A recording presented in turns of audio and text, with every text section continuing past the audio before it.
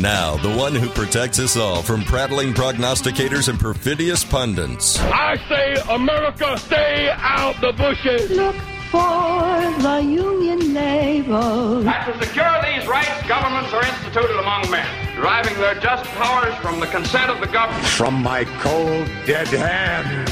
I'm concerned that if we don't impeach this president, he will get reelected. It's time for the Alan Nathan Show. Here he is, the longest-running nationally syndicated centrist host in the country, Alan Nathan.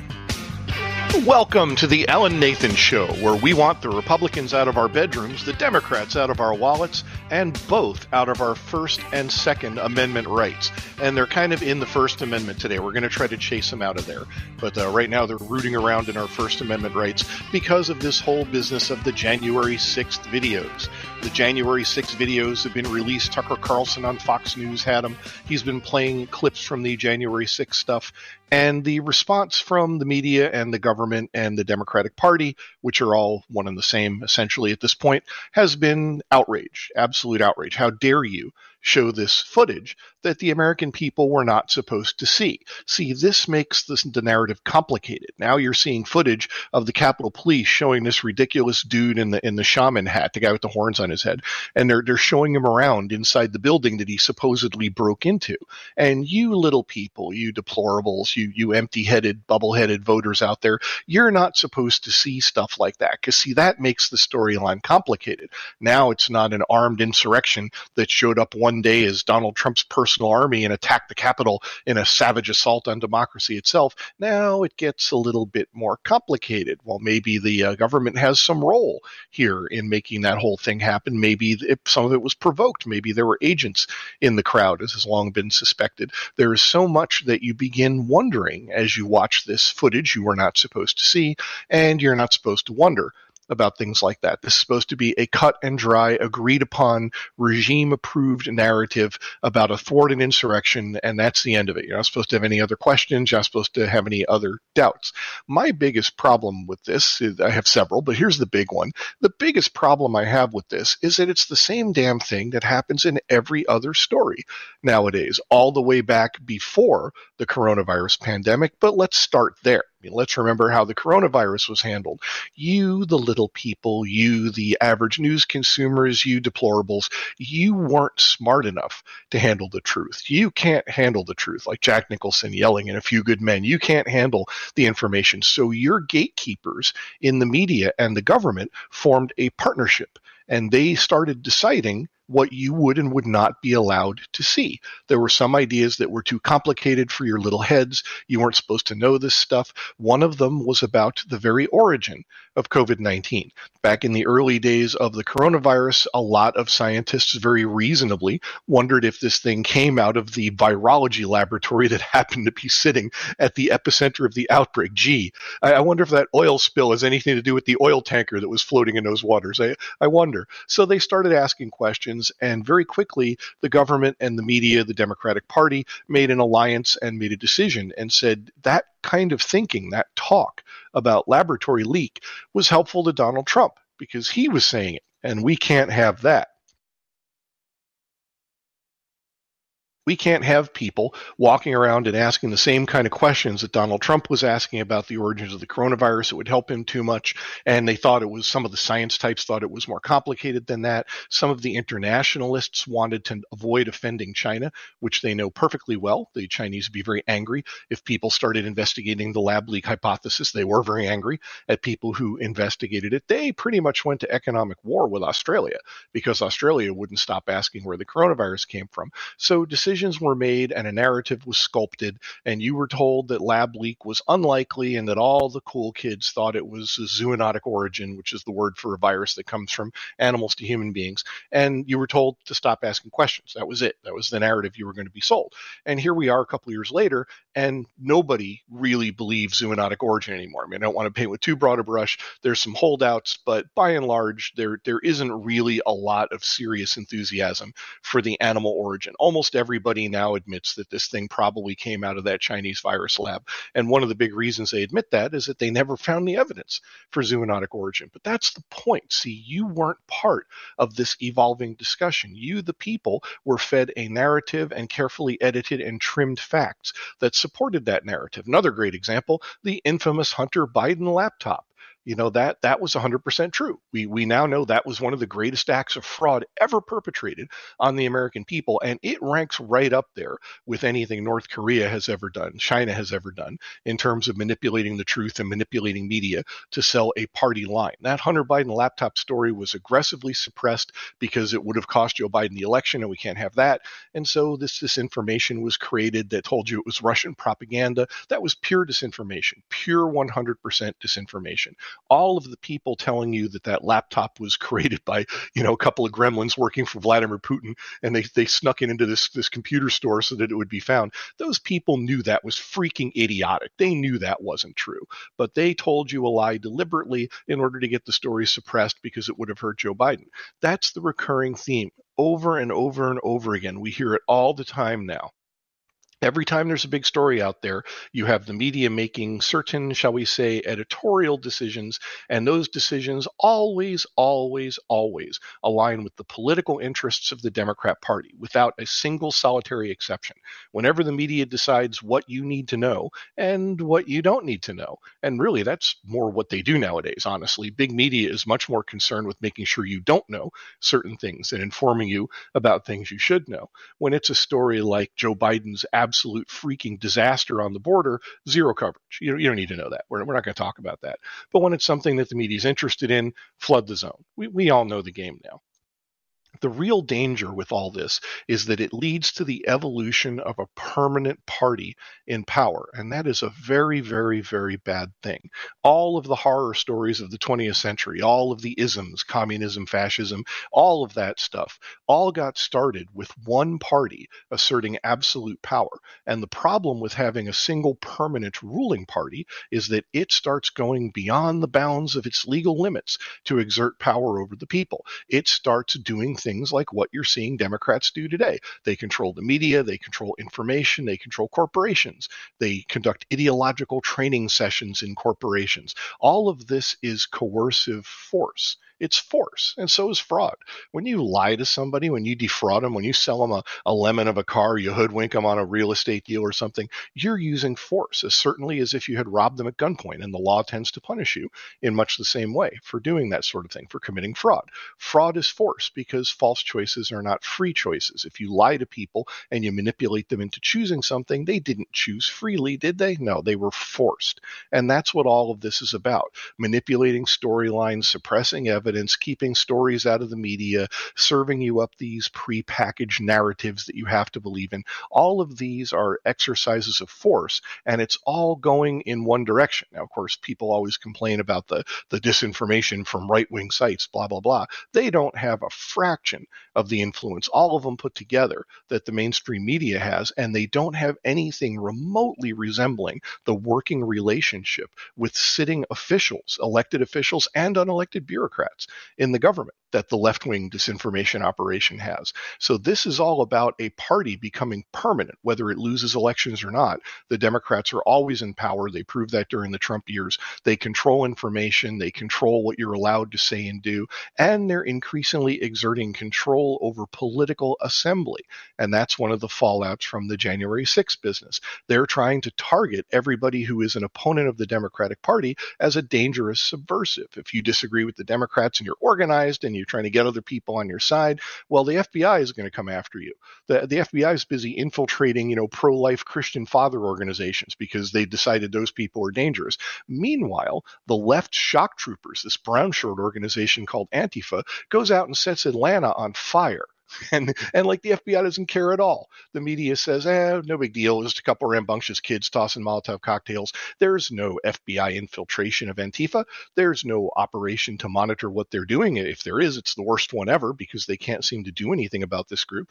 And we learned last week that Antifa has connections to the Southern Poverty Law Center, which is this left-wing group that influences the media very heavily. The media constantly turns to them as experts on racism and hatred and so on. And it turns out they're they're tied up with these brown shirts and Antifa, and one of the SPLC lawyers is out there throwing firebombs. And this is all fine. The FBI, they don't care.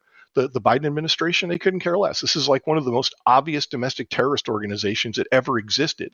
And the response you get is, who cares? But if you're a pro-life group, if you're a Christian, whatever the groups they've decided are on the outs, increasingly if you support the wrong people for president, especially if you support Donald Trump if he runs again, well, you're a dangerous subversive that has to be targeted and analyzed and infiltrated and monitored, and you get raided in a big public raid on your house.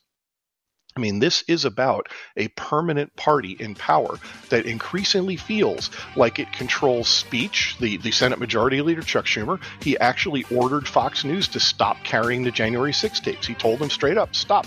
I mean, how is that not an assault on the First Amendment, on the freedom of speech? It's egregious. But the permanent party in power increasingly feels strong enough to control those things. And step one is making sure you don't see news they don't like. I'm John Hayward, Deputy National Security Editor for Breitbart News, sitting in for Alan today. We'll be right back with more of The Alan Nathan Show.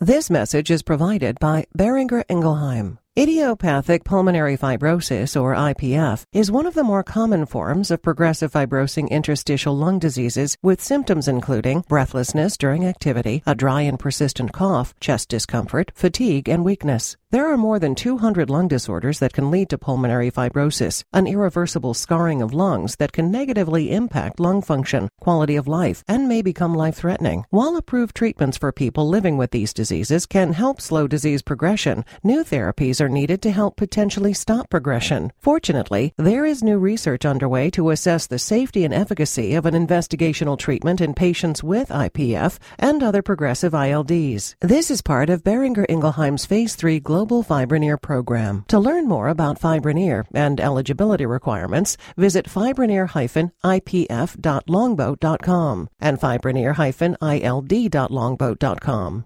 This is sponsored by IBM. Job seekers, students, and career changers want to pursue roles in science, technology, engineering, and math, but aren't familiar with career options. At the same time, online training and digital credentials are emerging as a recognized pathway to opportunity. Misconceptions about the cost of training and what's required are often roadblocks to success. To tackle this and bring STEM education closer to underrepresented communities, IBM Skills Build is announcing 45 new educational partners. IBM Skills Build is a free education program focused on underrepresented communities in tech, helping all develop valuable new skills and access to career opportunities. Justina Nixon St. Till, IBM Chief Impact Officer. Technology training can have a transformational effect on a person's life. IBM is committed to raising awareness of the many roles that exist across industries in science, technology, engineering, and mathematics. IBM Skills Build continues to grow with new partners around the world, working together to skill 30 million people by 2030. For more, skillsbuild.org. Dear John, I was hoping it wouldn't come to this, but you've left me no choice. I'm leaving. Uncontrolled high blood pressure is really serious, and lately you seem to really not care. I've been there for you since day one, and I know you think I'm going to keep ticking. But no, my friend, I can quit whenever I want. Why can't we get back to the good times, when we were more active and ate more healthy foods, and you checked on me every once in a while? Is that too much to ask? I don't want to leave, but unless you stop ignoring me, what else am I supposed to do?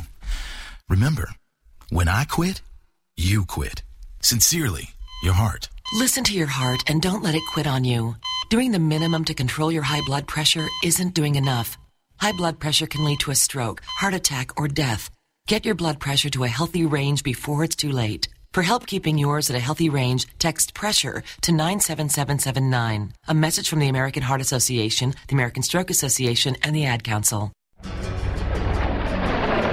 The mission of Paralyzed Veterans of America is clear.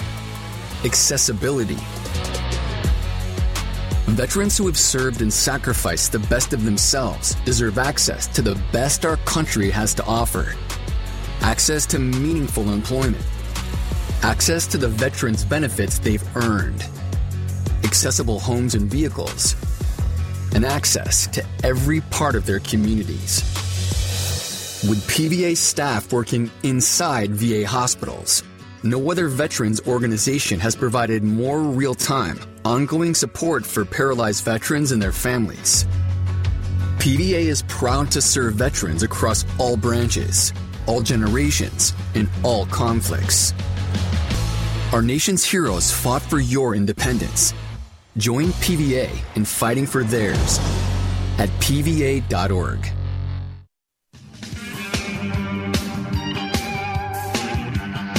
Welcome back to the Alan Nathan Show. I'm your guest host, John Hayward, Deputy National Security Editor for Breitbart News. You can find my writing at Breitbart.com, and you can find me on Twitter at DOC_0.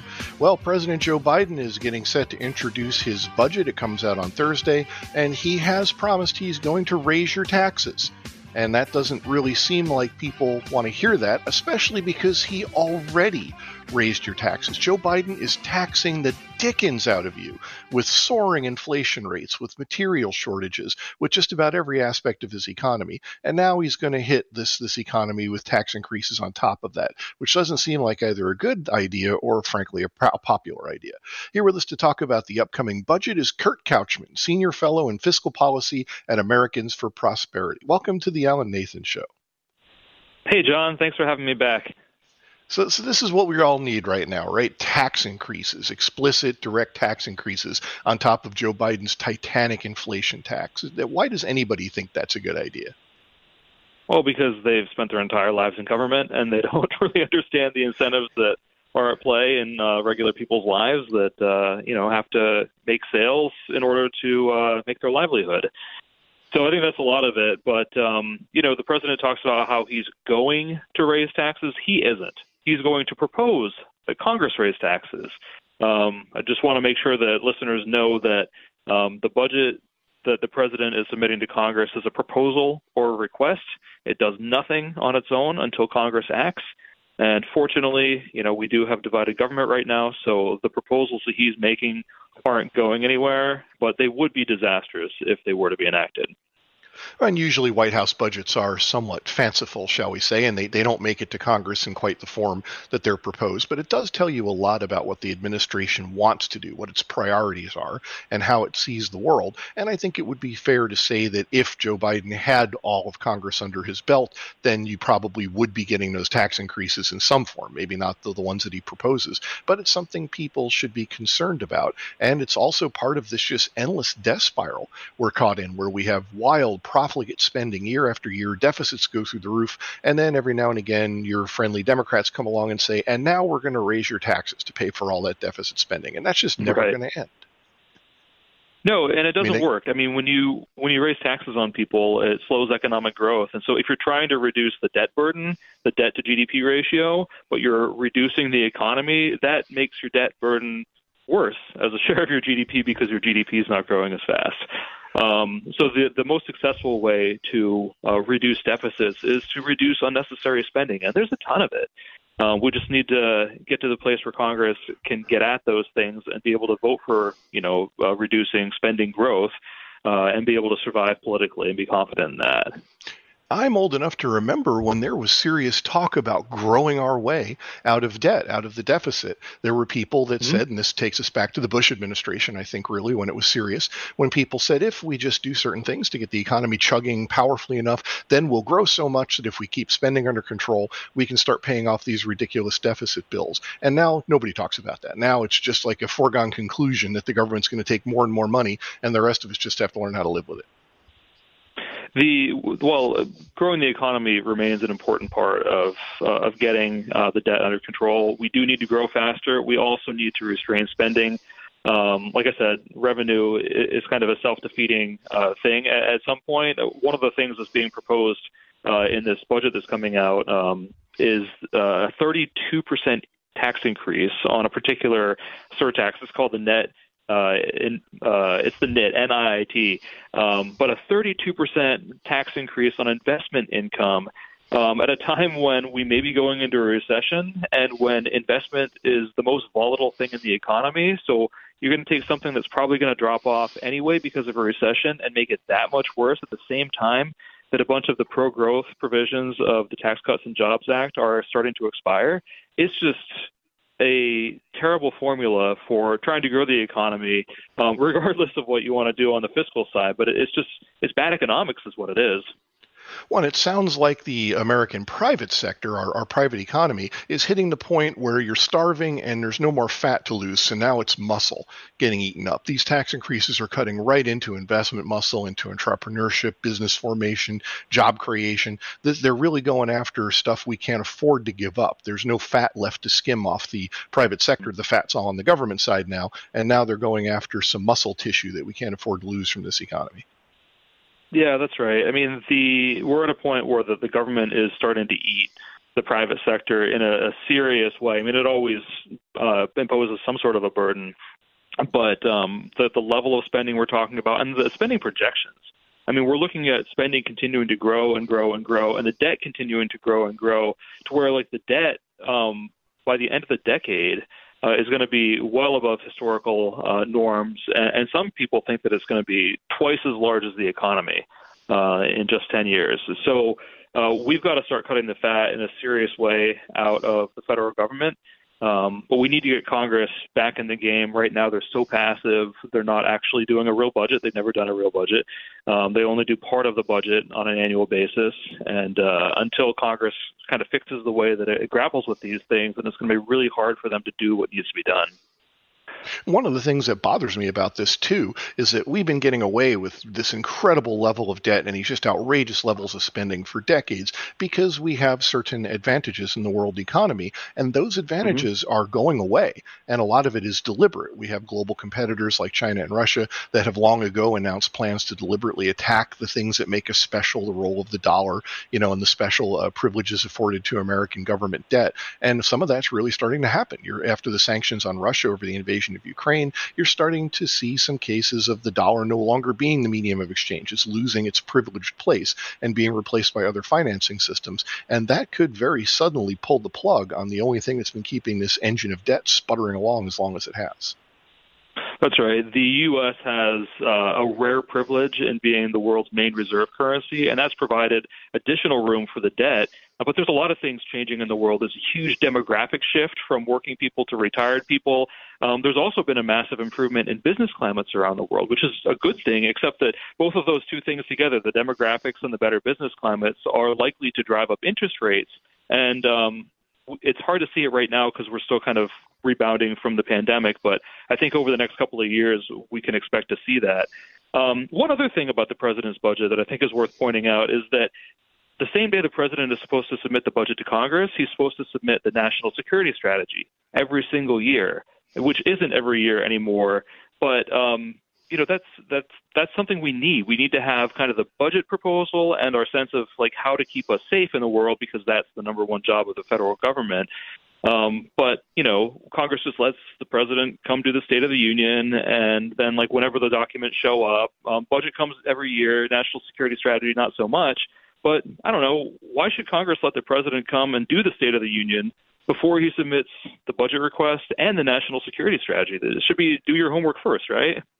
Absolutely, especially in a time of unprecedented peril where we've got aggressive competitors out there that are increasingly belligerent. The Chinese Communist Party is doing their big legislative session for the year right now, and they had their new foreign minister. We're going to be talking about that on the show today, and he's out there basically throwing punches. Like, he's threatening us. He's telling us all these things China's going to do to us if we don't start towing the line and doing what Beijing wants.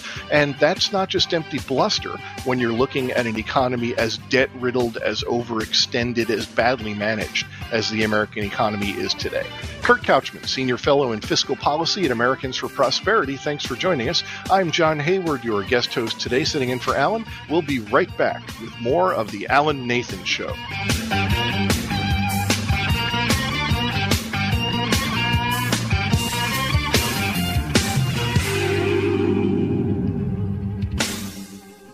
From NAACP Image Award-nominated author Elise Bryant comes a new rom-com about two teens who overcome misconnections and find their way to love. Reggie and Delilah's Year of Falling follows two people who seemingly have nothing in common, but after a year of chance encounters, begin to think the universe may be telling them something. Dungeons and Dragons-obsessed Reggie and emotionally bottled-up Delilah meet for the first time on New Year's Eve, and again on Valentine's Day, and on random occasions throughout throughout the year. They're drawn to each other, though they are each too insecure to be their true selves. So what happens once they realize they've each fallen for a version of the other that doesn't really exist? Author Elise Bryant. This is a sweet and funny romantic story in which the characters learn to overcome their fears and discover who they truly are. I hope readers enjoy going along on this ride with Reggie and Delilah and maybe learn something about themselves along the way.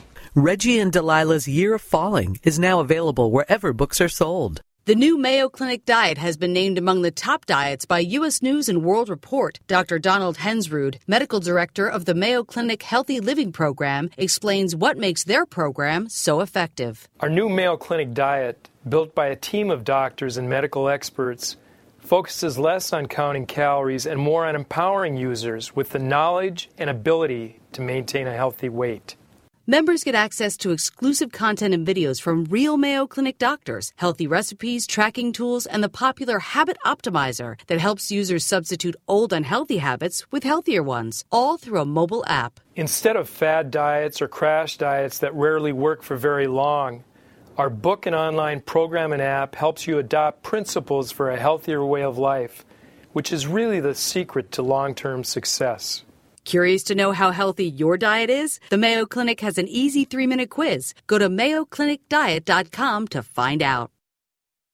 Psst, Steven. Who said that? Me, down here. Ugh, what are you, a yellow booger? I'm a banana slug, Steven. Well, what are you doing in my room? I'm your sense of adventure. Don't you remember me? Don't you know that we miss you? Miss me? Who misses me? You know, all your friends in the forest. The trees, the pond, that little fort that you made out of branches. We all miss you. Mom took me to the forest last year. I'm a slug, Steven. It took me a long time to get here. Oh, I guess that makes sense. The forest is not that far away. Have an adventure today. I'm sure your mom would take you. You're right. I should get out. I want to have fun. Play in puddles, catch frogs, and climb trees. Hey, Mom! Yeah, hon? Steven, what is that in your hand? It's my sense of adventure, Mom. It's telling me we need to get out of the house and have some fun in nature today. Come to the forest where the more adventurous you lives. Check out discovertheforest.org for cool places nearby. Brought to you by the U.S. Forest Service and the Ad Council. You know that feeling? Like every door is closing and you just can't see a way out? Being unemployed, underemployed, or just out of school feels a lot like that. But when you find the right tools, suddenly everything just clicks. Getting on that path may be easier than you think. A good place to start? Go to findsomethingnew.org. At findsomethingnew.org, you have access to resources that help develop new skills. Skills that will position you for careers in today's growing industries. From healthcare and manufacturing to cybersecurity and alternative energy. Plus, you can take advantage of online courses, certification programs, apprenticeships, and more. So you can take yourself from unemployed and uncertain to empowered and prepared for what's next. Find your path to a new career today. Visit findsomethingnew.org. A message from the Ad Council. I was in the middle of the Atlantic Ocean when it happened. There was a sudden jolt and our submarine crashed on the seafloor. We were in total darkness. That's Dr. Dejana Figueroa, a marine biologist and STEM teacher, talking about a deep sea dive she'll never forget. It's funny, when I was a kid, I was afraid of the ocean, and there I was, 2 miles below the surface. But as a scientist, you prepare for that. Using our training and a little creativity, we fixed the sub and finished our experiments. The dive was just too important. Every dive gives us glimpses at things few people ever get to see. Glowing creatures, fiery undersea volcanoes. When we got back to the surface, I kissed the ground and called my mom, of course. But you know what? I wouldn't trade that dive for anything. Dr. Figueroa uses her passion for STEM to discover new things and make the world a better place. She can STEM, so can you. Check out She Can STEM for more stories and inspiration. A message from the Ad Council. Welcome back to the Alan Nathan Show. I'm your guest host, John Hayward, Deputy National Security Editor of Breitbart News. You can find my work at Breitbart.com, and you can find me on Twitter at DOC_0. Well, I teased in the last segment that China is talking pretty belligerent right now. They're having their big annual legislative session, and it was the debut at that session of their new foreign minister, whose name is Qin Gang, and he gives this really two-fisted press conference where he's threatening the United States with all kinds of consequences if we keep crossing China's red lines. He's just hyper belligerent about everything. China's fed up to here with us. They're out of patience with us. And if we keep opposing them by shooting down their spy balloons, by making noises about helping Taiwan, then you're not going to like what happens next. It was a very menacing speech. Here with us to pick that speech apart and talk about China's attitude and what it portends for the future is retired Army Lieutenant Colonel Robert McGinnis, Senior Fellow for National Defense at the Family Research Council and author of the new book, Kings of the East. Welcome to the Alan Nathan Show, sir. Thank you very much, John. My pleasure. So there's a funny passage in this Chinese foreign minister's appearance where somebody asked him about China's wolf warrior diplomacy, and he got all bent out of shape and said, that's just a racist, insulting term, and, how dare you say that? You're making fun of us, and on about how China's diplomats are wise and patient and we're not wolf warriors. But I remember when that term got started and where it comes from, and that's what the Chinese diplomatic corps were calling themselves. That wasn't, people like me making fun of them. They were all thumping their chests and declaring themselves wolf warriors. And even the new foreign minister then kind of went on to say, you're darn right we're wolf warriors if you threaten us. Why are they so obsessed with this term? Can you tell the audience what it means and what it means about their mindset? Yeah, it goes back to a 2015 Chinese movie, Wolf Warrior, same name, a patriotic film. And the punchline that comes out of that, John, of course, is, quote, whoever offends China will be eliminated no matter how far away. A veiled reference to the United States, of course, which are, in their terms and frequently over the last couple of decades, their existential enemy.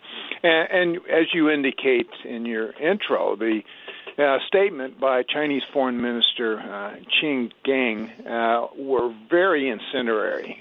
He, yes, initially dismissed the wolf warrior, but he knows if we just look at the behavior of some of the Chinese diplomats across the world. They're incredibly aggressive these days.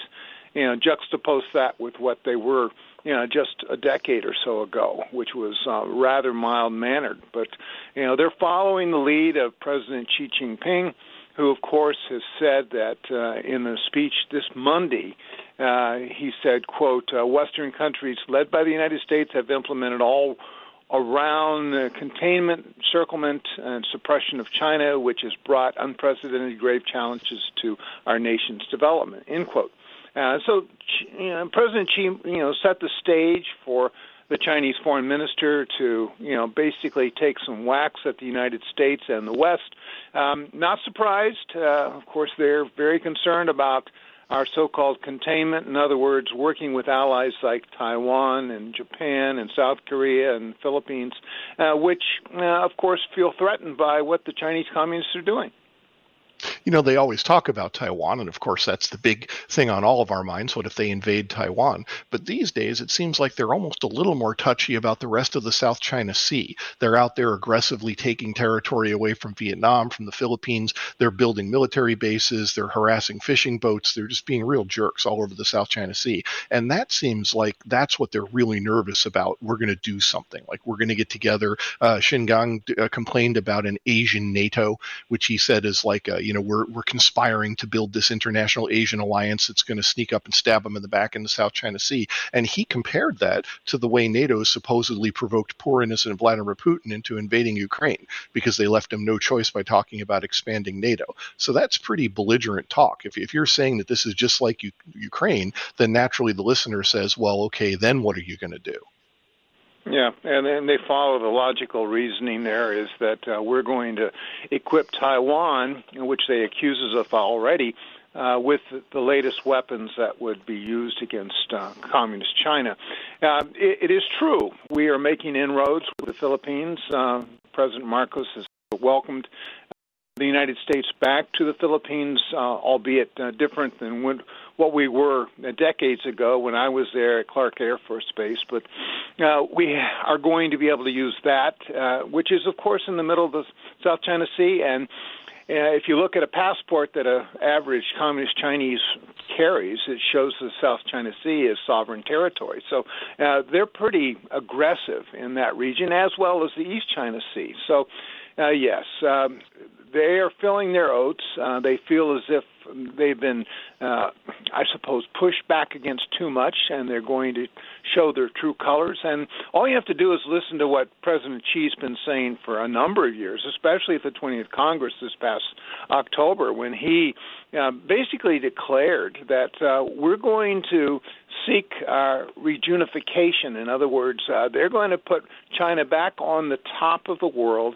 They're going to push back with economic might, albeit they have some issues there, but also militarily. And they've shown great progress over the last few decades, to the point of being not quite a peer, but almost a peer with the United States, and in some areas they actually lead. That's troublesome because we've counted on an enormous quality advantage in the military to where doing anything under our watchful eyes was unthinkable, but clearly it's thinkable for China now. And I've always thought a lot of this belligerent stuff they do when they make diplomatic statements is really not so much directed at us, but for the third world audience that they're courting. It's for the various states they want to bring into their umbrella, and they want those countries to see this speech that Xi Jinping gives or that the foreign minister gives and think to themselves, yeah, China, man, they're strong now. They feel like they could take the United States. They're not afraid of them anymore. And that's going to influence how these other countries align themselves with either us and Europe or with China and Russia and this emerging axis of authoritarianism. Absolutely, John. The Belt and Road Initiative, touching at least 140 nations around the world, they feed these nations their own line of interpretation of what's going on in Ukraine, as well as economically, then the IMF and other activities that impact these sometimes poor nations that then give the Chinese great access to minerals and resources and, of course, political leverage, which, of course, has helped China in all sorts of international fora. So you have that. And as I watch the Chinese really accelerate programs like their nuclear weapons program, which caught us, I think, somewhat unaware this past fall, as they've, according to the commander of the Strategic Command here in the United States, they said they're building these things faster than we can really keep up. Meanwhile, of course, they've aligned themselves with the Russian Federation, and they're using the Russians as almost a proxy against the West. And that's an interesting development, but it's becoming pretty self-evident, I think, as we see China emerge as the global hegemon, and some of their lackeys, which to a certain degree the Russians are, and certainly the Iranians, North Koreans, and a number of other rogue nations are acting in the Chinese interest. So we really have a major, if not Cold War, something like this foreign minister said, we're pushing against the goads here. We're going to get ourselves in trouble with China, and it could become something very kinetic, not diplomatic in the future. Tell us a little bit about Kings of the East. What have you covered in that book?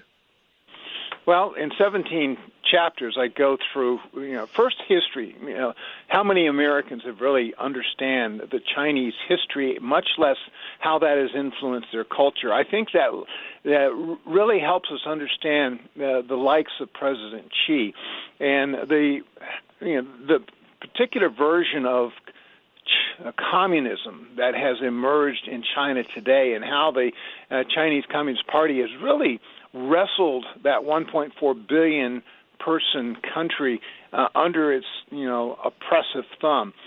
We go through 5 parts of what they're doing, using national power to create a new world order. They don't like the world order they currently have because it's pro-democracy, pro-West, and so they want to replace that, and we've seen that based upon statements from President Xi and Vladimir Putin and others.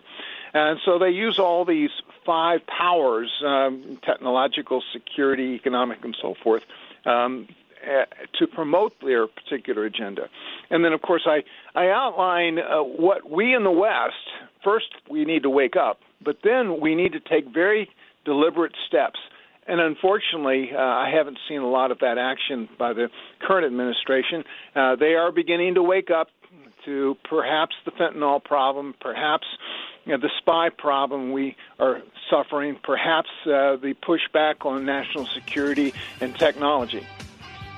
That's an important point. China often says that it's proving that only authoritarian governments really work, but that isn't true. What is true is that governments need to be disciplined and forthright in pursuing their national interests, and we're not. We undermine ourselves, we shoot ourselves in the foot all the time, we get confused, we make deals that don't last, and that's how they're killing us around the world. They're offering themselves as a more logical alternative. Former Army Lieutenant Colonel Robert McGinnis, Senior Fellow for National Defense at the Family Research Council, thanks for joining us. I'm John Hayward, sitting in for Alan today. We'll be right back with more of the Alan Nathan Show. In December, LastPass, a popular app for managing passwords, suffered a security breach, potentially exposing millions of people's personal information. When a business created to protect passwords gets hacked, it's a reminder how vulnerable our sensitive information can be when stored in the cloud. And for businesses who need to protect data, security is a top concern. To help prevent security risks, the open directory platform provider JumpCloud recently introduced a password manager. JumpCloud's Antoine Jabara. Businesses cannot always rely on an offline solution, as users need to share and access passwords across multiple devices, and cloud-based options aren't ideal either. JumpCloud Password Manager takes a hybrid approach, storing data on users' devices and seamlessly syncs user vaults to multiple devices in an end-to-end encrypted way. This addresses some of the limitations of cloud-based systems and bridges the gap between convenience and security. To learn more, visit jumpcloud.com. Vitamin B12 is important for supporting not only our metabolism, but also our energy levels. Our brain and our nerves need certain vitamins like B12 in order to function properly. Even if you're eating all the healthy foods like fruits and vegetables and getting, great sources of protein, it's sometimes the case that you can become deficient in one or more nutrient, and that's where supplements can be helpful. So if you want to support your B12 levels, Jarrow's Methyl B12 is a great supplement to consider to optimize your B12 levels. This type of B12 is recognized by the body, so it's delivered to your cells more efficiently. It's also been shown that it is a great way to make sure that you're getting a highly absorbed form of vitamin B12 and one that's going to be retained better than other types of B12. You can learn more at jarrow.com.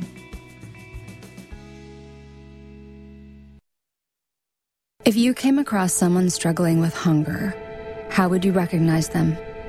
By their clothes, their age, the way they speak?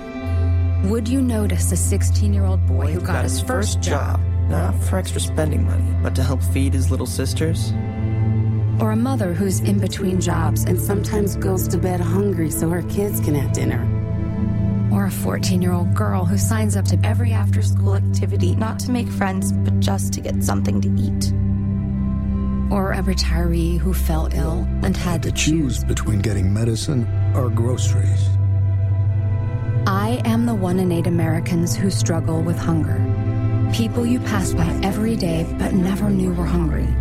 I am hunger in America. Hunger can be hard to recognize. Learn why at IamHungerInAmerica.org. Brought to you by Feeding America, 200 Food Banks Strong, and the Ad Council. My name is Judy Teeter, and I'm the mother of 3 boys. My youngest, Joe, was a great kid. He loved sports, music, and his youth group.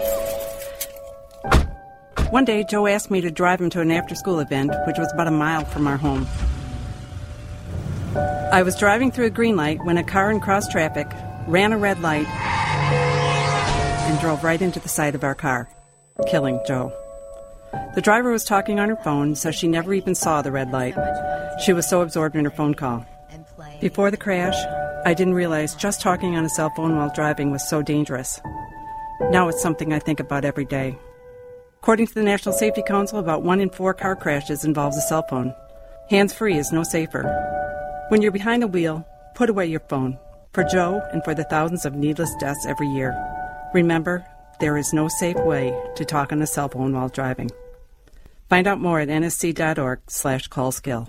I'm Ben Affleck, and I want to thank you for joining me in supporting Paralyzed Veterans of America. Our vets need you. I'm a quadriplegic.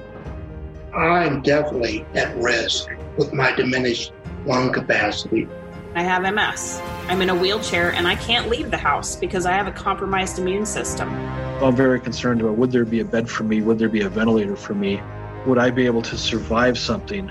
It's just heavy. You know, it's a heavy moment. This is a war. This really is. Our veterans fought for us. Let's fight for them. I am so grateful for the PVA. They're making sure that we have all of the food and supplies that we need right now. We all got to help each other right now. We can't get through this by ourselves. It's with profound gratitude that you're going to be saving our lives.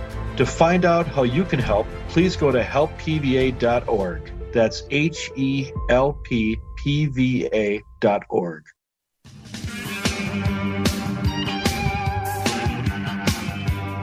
Welcome back to the Alan Nathan Show. I'm your guest host, John Hayward, Deputy National Security Editor of Breitbart News, sitting in for Alan today.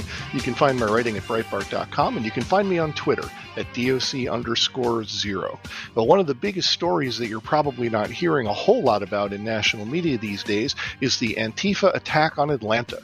Antifa, which is a domestic terrorist organization that the Democratic Party spends a lot of time telling us doesn't exist, is this big organized conspiracy, and they brought in a bunch of out-of-state muscle, and they worked up an attack on this police training facility that is locally known as Cop City. It's violent. There's been vandalisms, there's been injuries, and there's been deaths.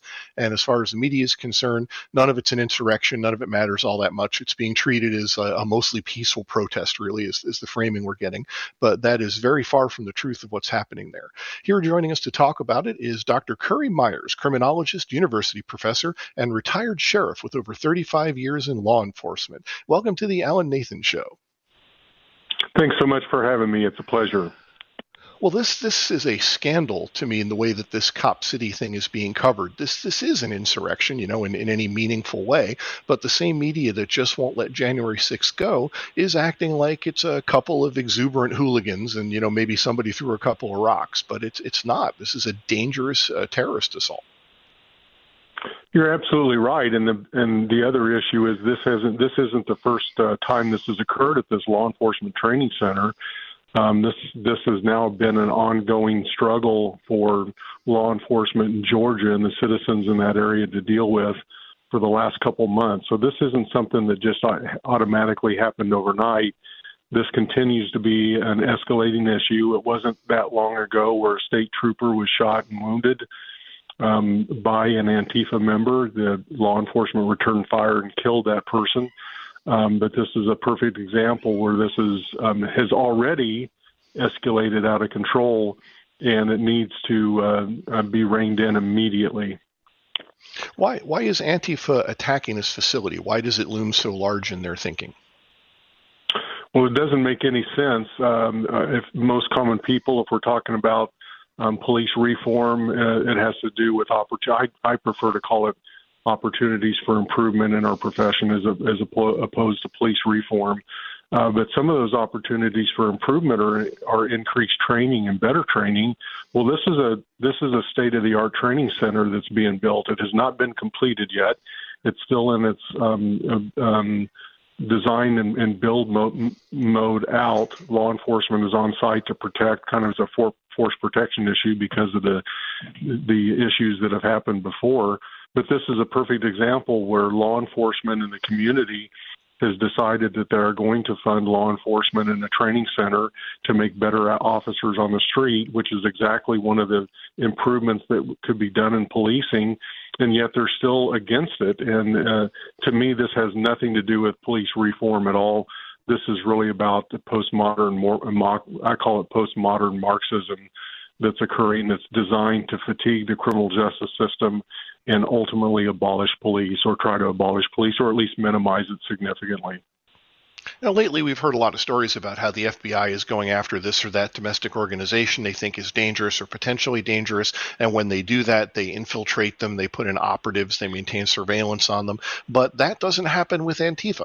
As far as the FBI is concerned, they're ninjas. They're this amorphous, cloudy organization that they can't seem to get a hold on. The Biden administration occasionally says they don't even exist, that Antifa is just an idea that some people have. It's not a real organization. And then you get this Cop City attack, which is clearly a coordinated terrorist strike. There were personnel brought in from around the country to make this happen. And in every way, this is a classic textbook domestic terrorism operation. And still, the administration does not want to admit that Antifa even exists, never mind treat them as terrorists.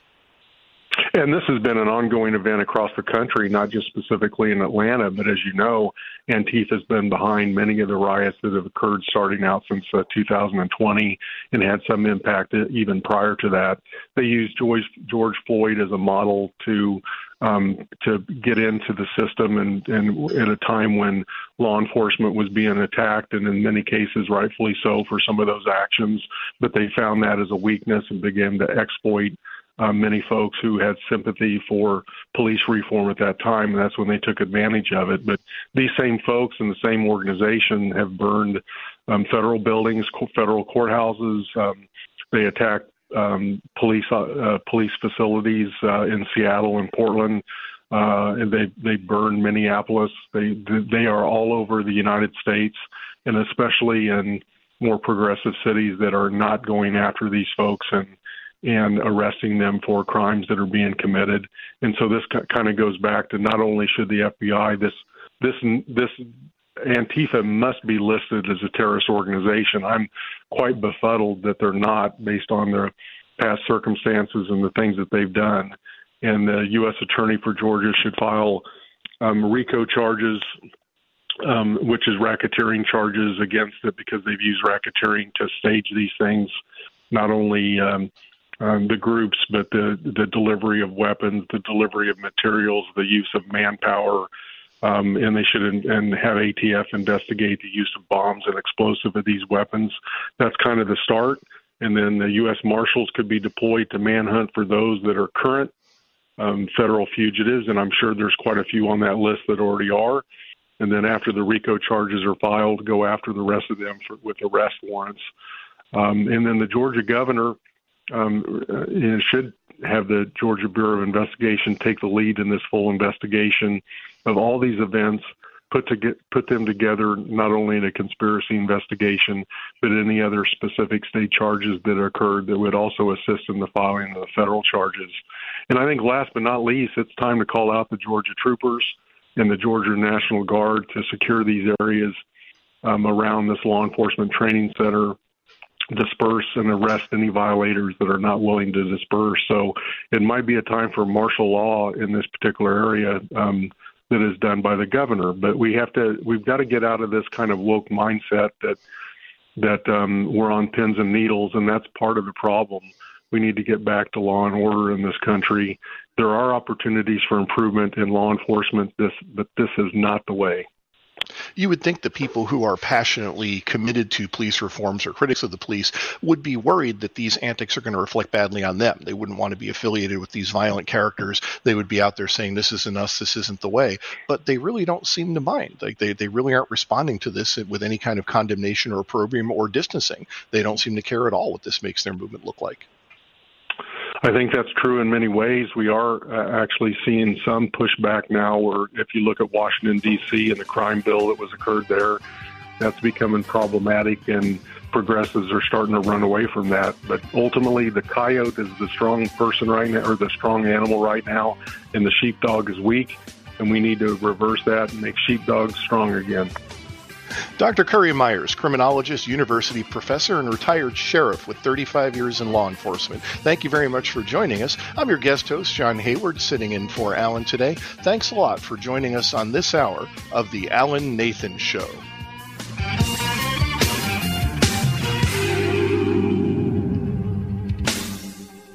The opinions you hear on the Main Street Radio Network are those of the host, callers, and guests, and not necessarily those of the station, Main Street Radio Network, its management, or advertisers. The information on the Main Street Radio Network does not constitute a recommendation, offer, or solicitation to buy or sell any product or securities. So please, consult a professional before investing. If you have any questions or comments about Main Street Radio Network, contact us at 703-719-0433 or at our website, mainstreetradionetwork.com.